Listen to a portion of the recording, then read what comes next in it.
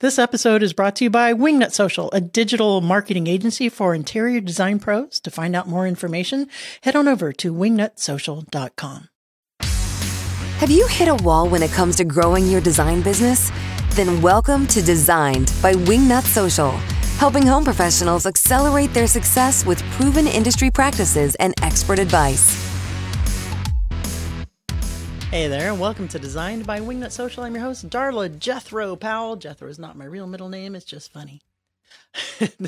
On today's show, we have a brilliant guest. Professor Aaron Ahuvia of the University of Michigan, Dearborn, is talking all about brand love today. And that sounds like a very simple topic, but I'm telling you, he dissects it and breaks it down.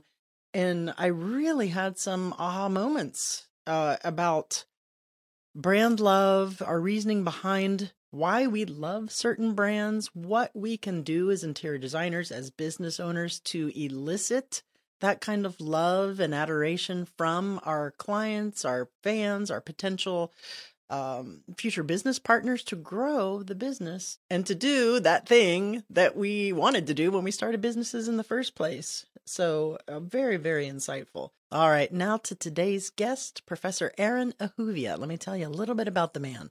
Dr. Aaron Ahuvia is a professor of marketing at the University of Michigan, Dearborn, and teaches in the Human-Centered Design program. He is also faculty at the Penny W. Stamp School of Art and Design. He is widely regarded as the world's leading expert on brand love. He is also the author of a popular book explaining the psychology of brand love, which we're going to talk about today, titled The Things We Love, How Our Passions Connect Us and Make Us Who We Are. Amazon named this book one of the best 20 business books of 2022. He is a professor, which I mentioned, and a keynote speaker, and he kind of blew my mind a little bit in this interview. So Wingnuts, help me in welcoming Aaron Ahuvia to the show. Hey there, Aaron Ahuvia. Welcome to the show. How the hell are you? I'm doing great, Darla. Thanks for having me on. I'm thrilled to have you on the show, and I'm really excited to talk about the subject behind your book, The Things We Love, How Our Passions Connect Us and Make Us Who We Are. It's a super long title, but it's a super, super interesting topic. So let's dig in. Are you game? I'm here. Let's do it.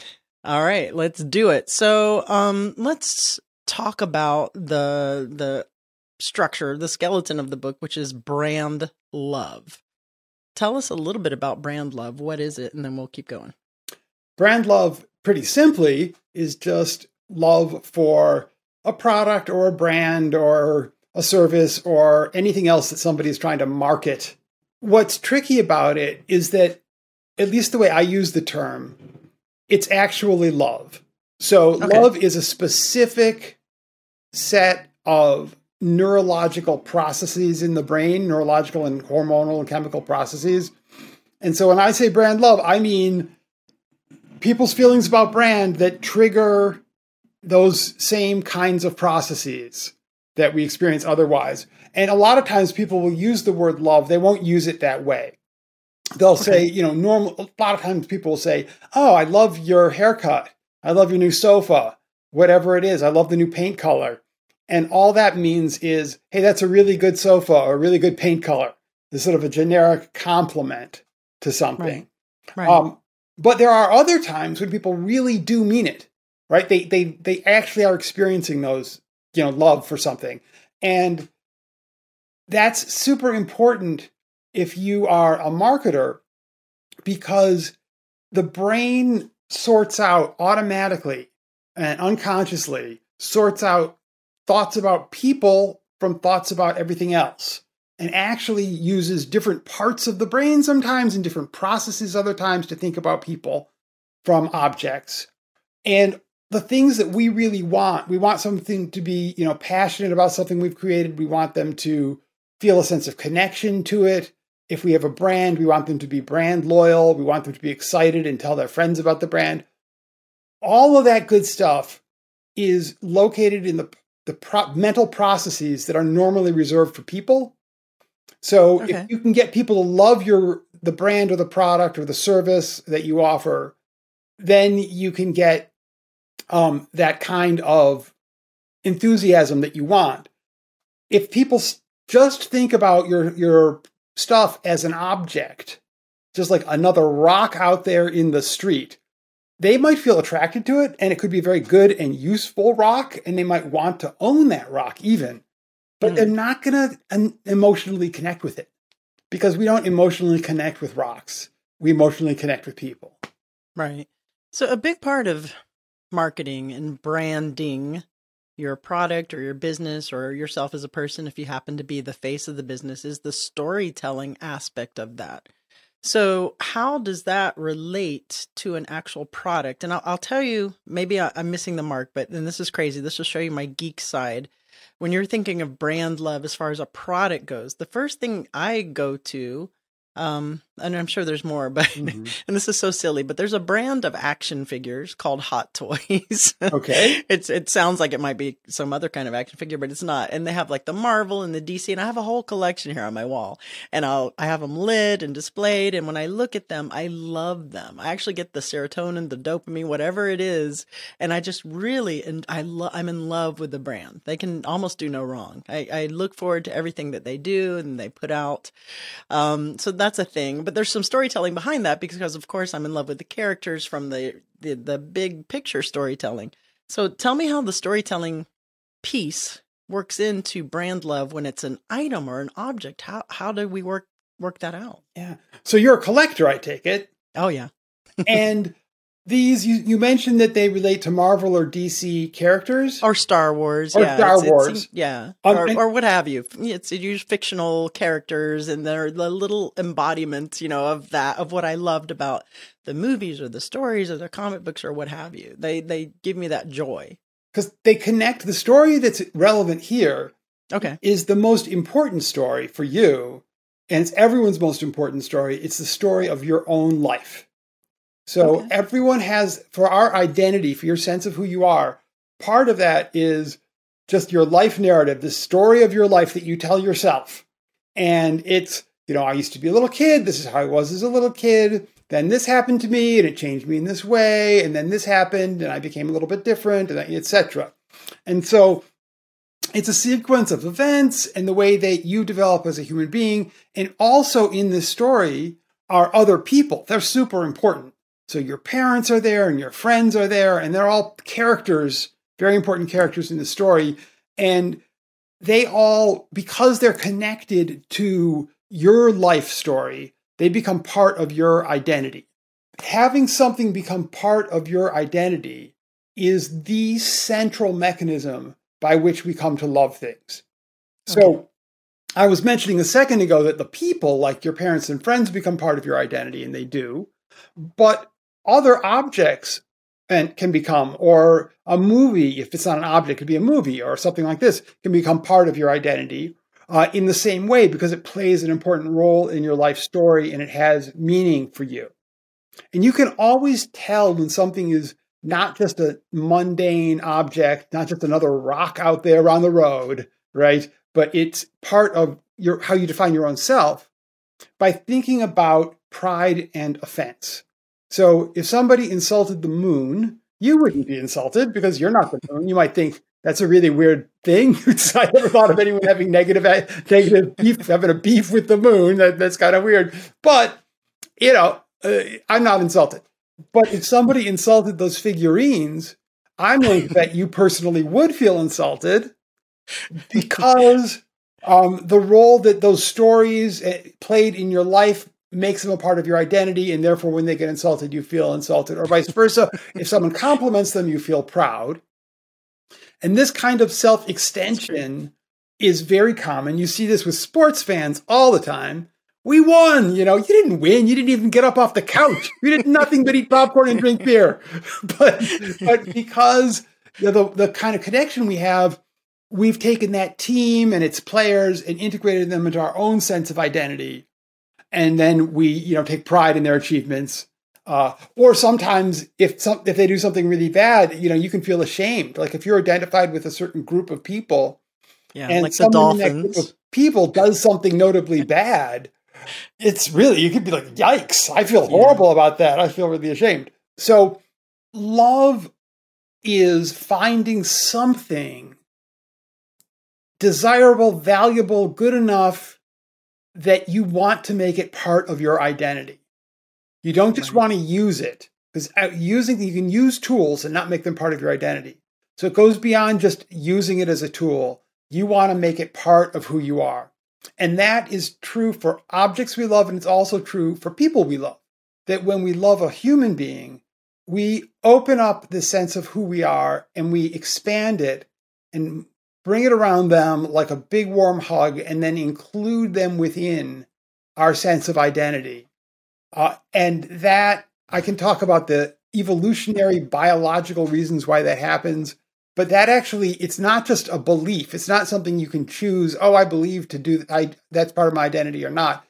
It's a part of your brain. It's the way your brain stores information and thinks about information about that other person or the thing that you love, that it becomes part of your identity. And so even unconscious mental processes that apply to yourself, you will unconsciously apply them to this other thing because you see it as part of yourself. That's fascinating. So that really puts into perspective loving a thing, right? Because it's been said that you can't really love things, you can only love people, but it's a lot more layered because in the way that you just described there, and that makes perfect sense.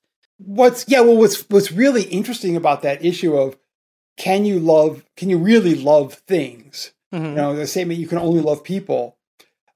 It's a paradox because that statement is completely true and completely false at the same time. So let me explain that paradoxical statement a bit. It is completely true because I mentioned briefly how the human brain at a non-conscious level is hardwired. It's built into the brain to think about things differently from people. And we even have a term for this. The way we normally think about things is called objectified. And you can think of a person that way, saying you're objectifying this person, and it means you're thinking about that person as if they were a thing, which implies there is some way that we think about things that's different from the way we think about people, because you're thinking about this person as if they were a thing, right? So, but love is reserved for people. It's really bad suppose your brain didn't do this well.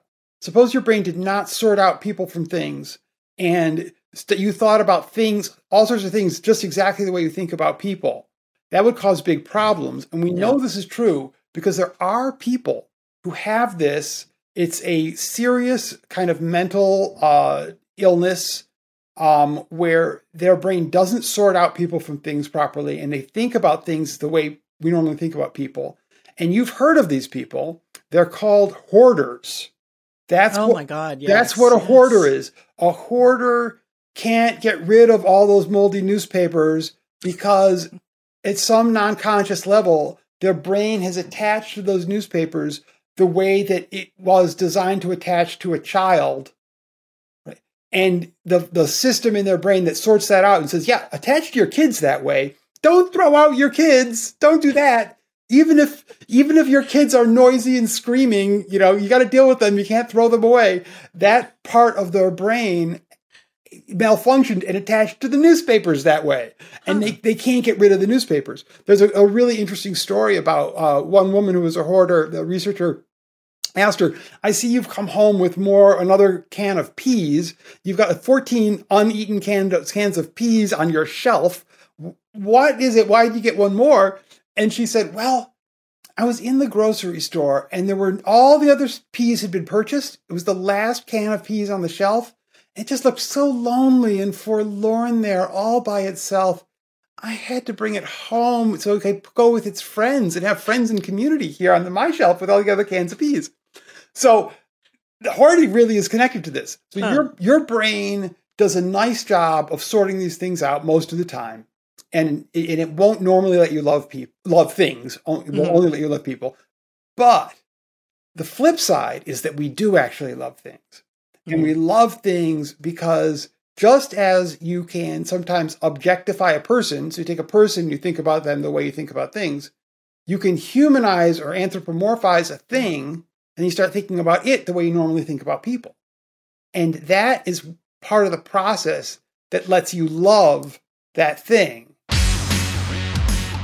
Hey, if you're a longtime listener of Designed by Wingnut Social, you probably have heard me talk about our amazing social media marketing strategy for interior designers and architects and how really, really good it is. I mean, 5-star reviews across the board, but just don't take my word for it. Listen to Stacy Martin of The Fresh Maker.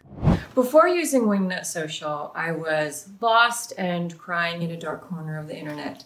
I had no idea how to really run my social media in a way that attracted those dream clients I was looking for and really grew my social media following. So as a longtime listener of the Wingnut Social podcast, naturally I reached out to Darla Powell and her awesome team for help. And help they did. It was an amazing experience. I received a step-by-step tutorial on how to increase engagement, how to increase likes, and ultimately how to capture those dream clients and those dream projects I was really looking for. And the whole process just exceeded my expectations. I could not recommend Wingnut Social enough. They're so fun to work with. They really know what they're doing. And I am so glad I turned to them for help with my social media marketing. Wingnut Social, we love you. Thank you, Stacy Martin. We love you too. And we love to see the results that you're achieving using the Wingnut Social strategy. Thank you so much. That's amazing. Well, that's a terrific explanation. And I do know a hoarder. And my whole bunch of light bulbs went off and I was like, oh man, that makes so much sense. And also there's a stigma kind of like culturally in loving a thing, right? Mm-hmm. Some people are taught that, that's wrong, that's sinful, you don't love things or possessions, that's not what's valuable. But the way you describe it makes perfect psychological sense, right? Because you are loving the thing, but there's so much more behind it. So let's talk a little bit about it. My audience is interior designers, which is mostly a service-based business, although we do sell product and things that make your home more beautiful. How does brand love and what we're talking about here apply to a service-based business or a brand, like an interior design brand or a person? It might be an eponymously named, Darla Powell Interiors, or you know what I mean? You know what I'm getting at? How does that relate or apply, or does it? So there's two ways, one specifically to interior design and the other to services more broadly. Okay. So let me say about services more broadly. There's a number of different ways that, in order to love something, you have to sort of treat it mentally. Your brain has to treat it as if it's a person. There's a number of different ways that this can happen. One of the easiest ways is that if you associate it with an actual person or attach it in your mind mentally to an actual person. So very simply, I love my wedding ring. The truth is, I don't really care anything about my wedding ring, but mentally I've attached my wedding ring to my wife.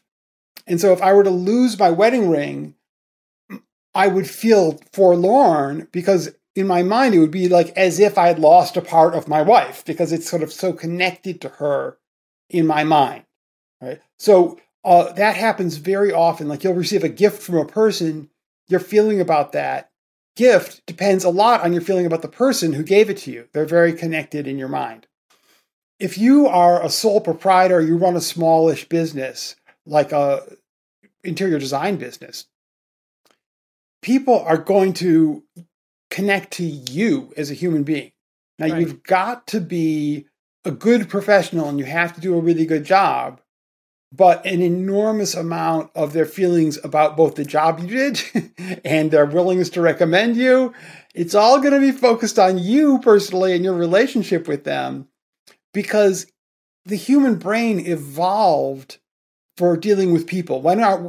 As we were growing this big brain and leaving the animals we were before we had the big brain, becoming the Homo sapiens that we are now, excuse me, with this brain, what was really going on is we were learning to deal with people in smarter ways. That was the huge evolutionary advantage. Getting to be a better team. Getting to either cooperate with people or sometimes compete with people more effectively. So your brain is all evolved around people. And so when you start dealing with a person, that outweighs everything else in a really big way. So I think everybody kind of knows this at a level. I'm sure the designers listening to the show know, I realize it's a lot about me, but I'm just here to tell you it's more about you than you think. Right? It has more to do with those personal relationships than you think it does, even if you think it's a lot. I love that you said that, because we have a lot of designers that come to us at Wingnut Social, which is a marketing agency for interior designers, and the brand, the business will be named after the lead designer, the face of the business, the person that we want to build this story around and build that connection with. And they don't want their face on their marketing. They don't want their persona. They're a little shy about that. So they're missing out on a really impactful part of their business success and profit. And that's absolutely 100%. So let's say, on the other hand, what if they aren't, the business isn't named after them? They're more of a team-based effort, and there's no real one person that there's a story behind. How does brand love apply there? Well, it can still work. People become loyal and form relationships with the person that they're working with. So if you look at a business-to-business marketing situation, say you're selling industrial parts to a factory, right? It's a very rationally driven process, but the company that's selling knows that they need to have really good salespeople who form social relationships with the people who are buying, because in addition, they're going to look at the numbers about the product and how much it costs, but they're also going to be influenced a lot by their social relationship with that salesperson or that sales team, because the human factor makes such a difference. So even if there's a group of people in a business, it's still going to be the interpersonal relationships. But let me move over a little bit and start talking about the product, like how to do the interior design itself. Okay. And so I'll have one thought here that comes out of my research. As I was saying before, we love things that reflect our identity. Very often we have conflicts within our identity. You think of yourself as just one woman I knew, for example, that I interviewed. She saw herself as very fashionable. Her parents were sort of upper class, fashionable people with, old school kind of fashion. And she had that sort of classy woman sort of image for herself. But she also had she was a composer, and she also had this avant-garde, young, hip, urban, feminist, artsy persona, and those two personas did not overlap very much. And so she had this sort of conflict in her soul between these two different things. But what she really loved were these handbags that were these antique lucite. So they were like made out of plastic. Yeah. Mm-hmm. These antique lucite handbags that were from like Chanel and other high-end companies that were really beautiful and really interesting, and managed to be both of those things at the same time. Like, all her artsy friends in Chicago thought they were totally cool, and she bought them at thrift sales, but they also looked like they came out of one of these 1930s movies about some classy woman, in high society. So they kind of pulled it all together. So when you're an interior designer, I have a hunch there's a lot of cases where the people have this tension. They want their interior design to reflect them and their own tastes, but they also want to be, quote, in good taste or in fashion. Yes. And they're not at all sure that their personal tastes line up with the image they want to project publicly.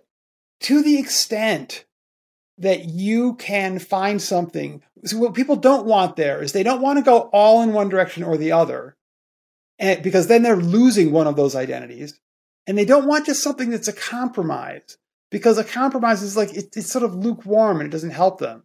What they want is the magic items that are both at the same time completely expressing their own taste, but also completely in fashion and completely going to project for them publicly this image.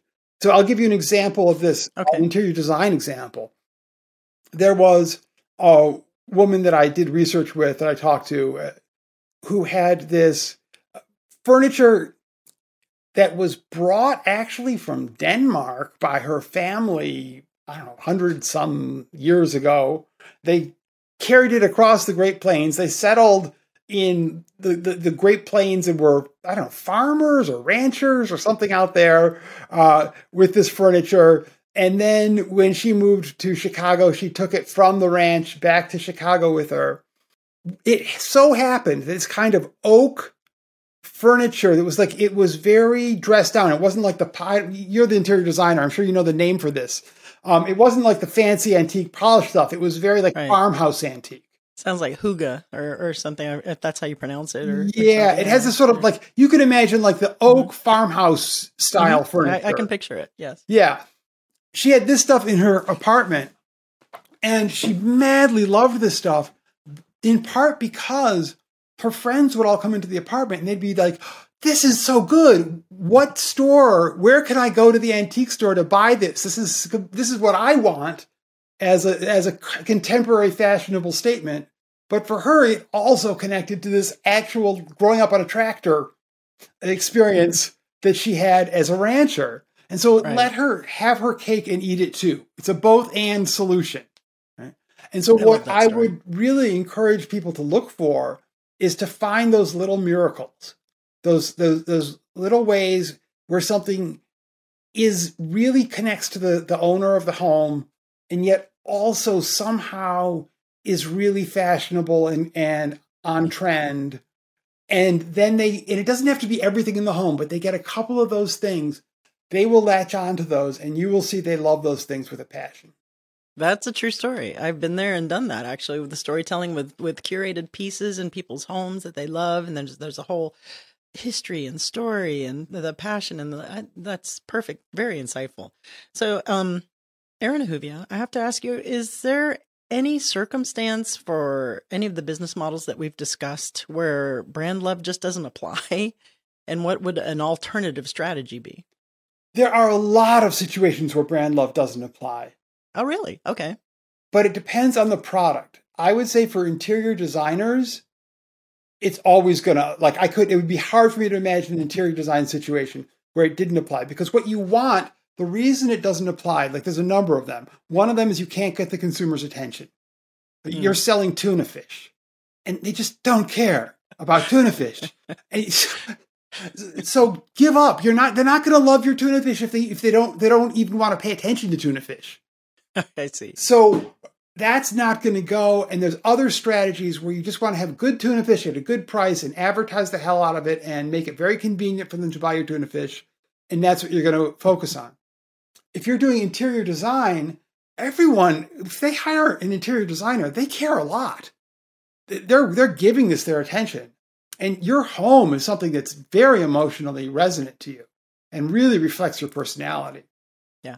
So interior design is definitely going to be a place where brand love is very relevant.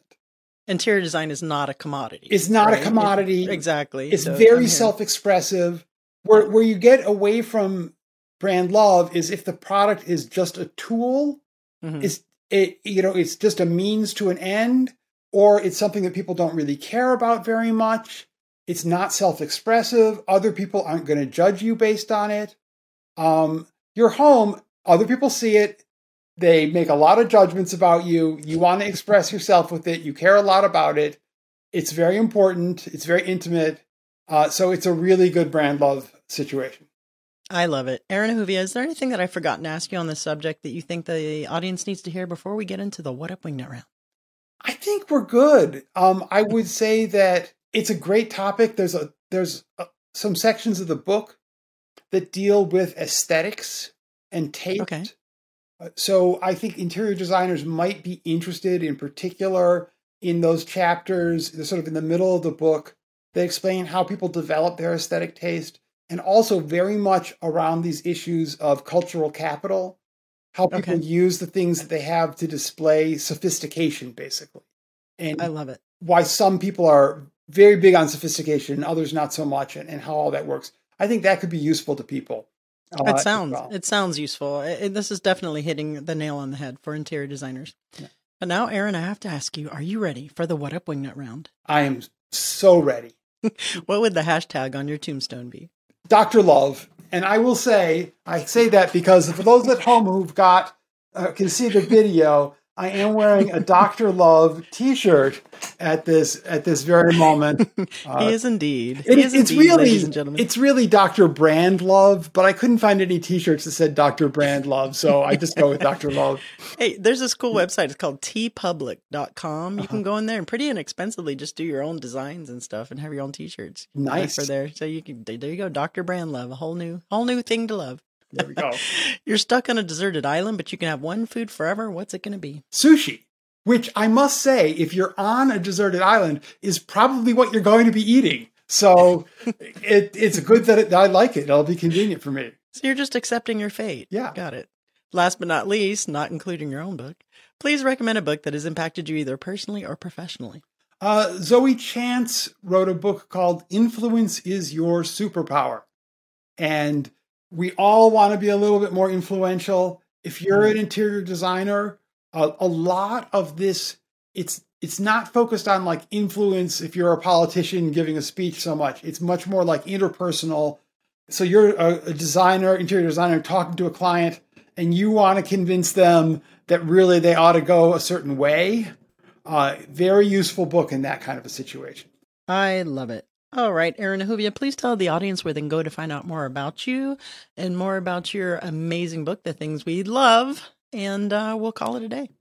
Yeah, so I've got a website called thethingswelove.com. Pretty easy to remember. Yep. And there you'll find to be able to sign up. I've got a blog with Psychology Today. You can sign up on my website for that. Cool. And then, of course, the book is available everywhere books are sold, including Amazon and everywhere else. So I hope you enjoy that. All right, I'm going to run right over and buy that from Amazon. It sounds very fascinating. You've been a tremendous guest. Super, super. I could talk about this for a lot longer, but we are done. We are out of time. Darla, thank you so much for having me on the show. Well, that was some very interesting insight. Thank you, Dr. Ahuvia, on Brand Love. And if you're out there and you are Susan McNuggets, interior design, and you never show your story, show your face, you might want to just reconsider that situation right there. I mean, I know we've been hammering it in, but here we have a real doctor, a real professor. Come on now. That's credibility. See, I've been telling you stuff a professor told you. Does that make me? Gosh, can I get my honorary doctors in marketing? No, probably not. But I think you get what I'm putting down. Super, super interesting. Brand Love. And it makes sense that stuff that's commodities like little hammers or tuna fish, we're not. I mean, maybe there's some tuna fish you're in love with. I don't know. That's your story. Have at it. But that totally makes sense. And if you think about it, the first thing I thought of course, was my little action figures. I should take a picture so we can put it in the show notes at wingnutsocial.com/podcast. But with the interior design world, there's tons of stuff, right? There's sofas, there's lighting, there's things that elicit that feeling of love and joy because of the story behind it and the story that we tell ourselves about it that do relate to our identity. So I'm going to run over and not walk and pick up the book, The Things We Love and How Our Passions Connect Us and Make Us Who We Are, from Audible, because it's also on audiobook, and that's how I roll. All right, guys, that's it for this Wingnut Wednesday. If you need help with marketing your interior design business, your architecture firm, or any interior design related situation that you got on there, head on over to wingnutsocial.com. And remember, until next week, to get out there, get uncomfortable. That means getting on camera, putting your face out there, and be great. You've reached the end of this episode of Designed by Wingnut Social. But that's only the first step into accelerating your business the Wingnut way. Head over to wingnutsocial.com or call us at 786-206-4331 to see how we can help take your business from meh to amazing. We'll see you on the next episode of Designed by Wingnut Social, your digital marketing tightly fastened.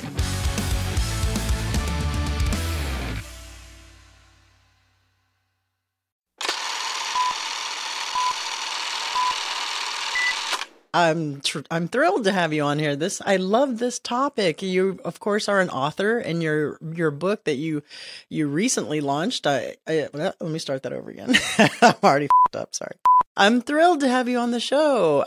Your book, The Things. It's a long as many takes as you need. It's been a long day already. All right. To do all that thing. What that bit. And to the deep Boop, boop, boop, boop, boop. And to the God bless America in the butt. So we'll just wait, because we're on dog time. No, please. You do you. Go on. Don't let me bop. No, don't worry about me. Just running a show here. So I'm going to run and not walk. I'm going to run or not walk. I haven't run since 2010.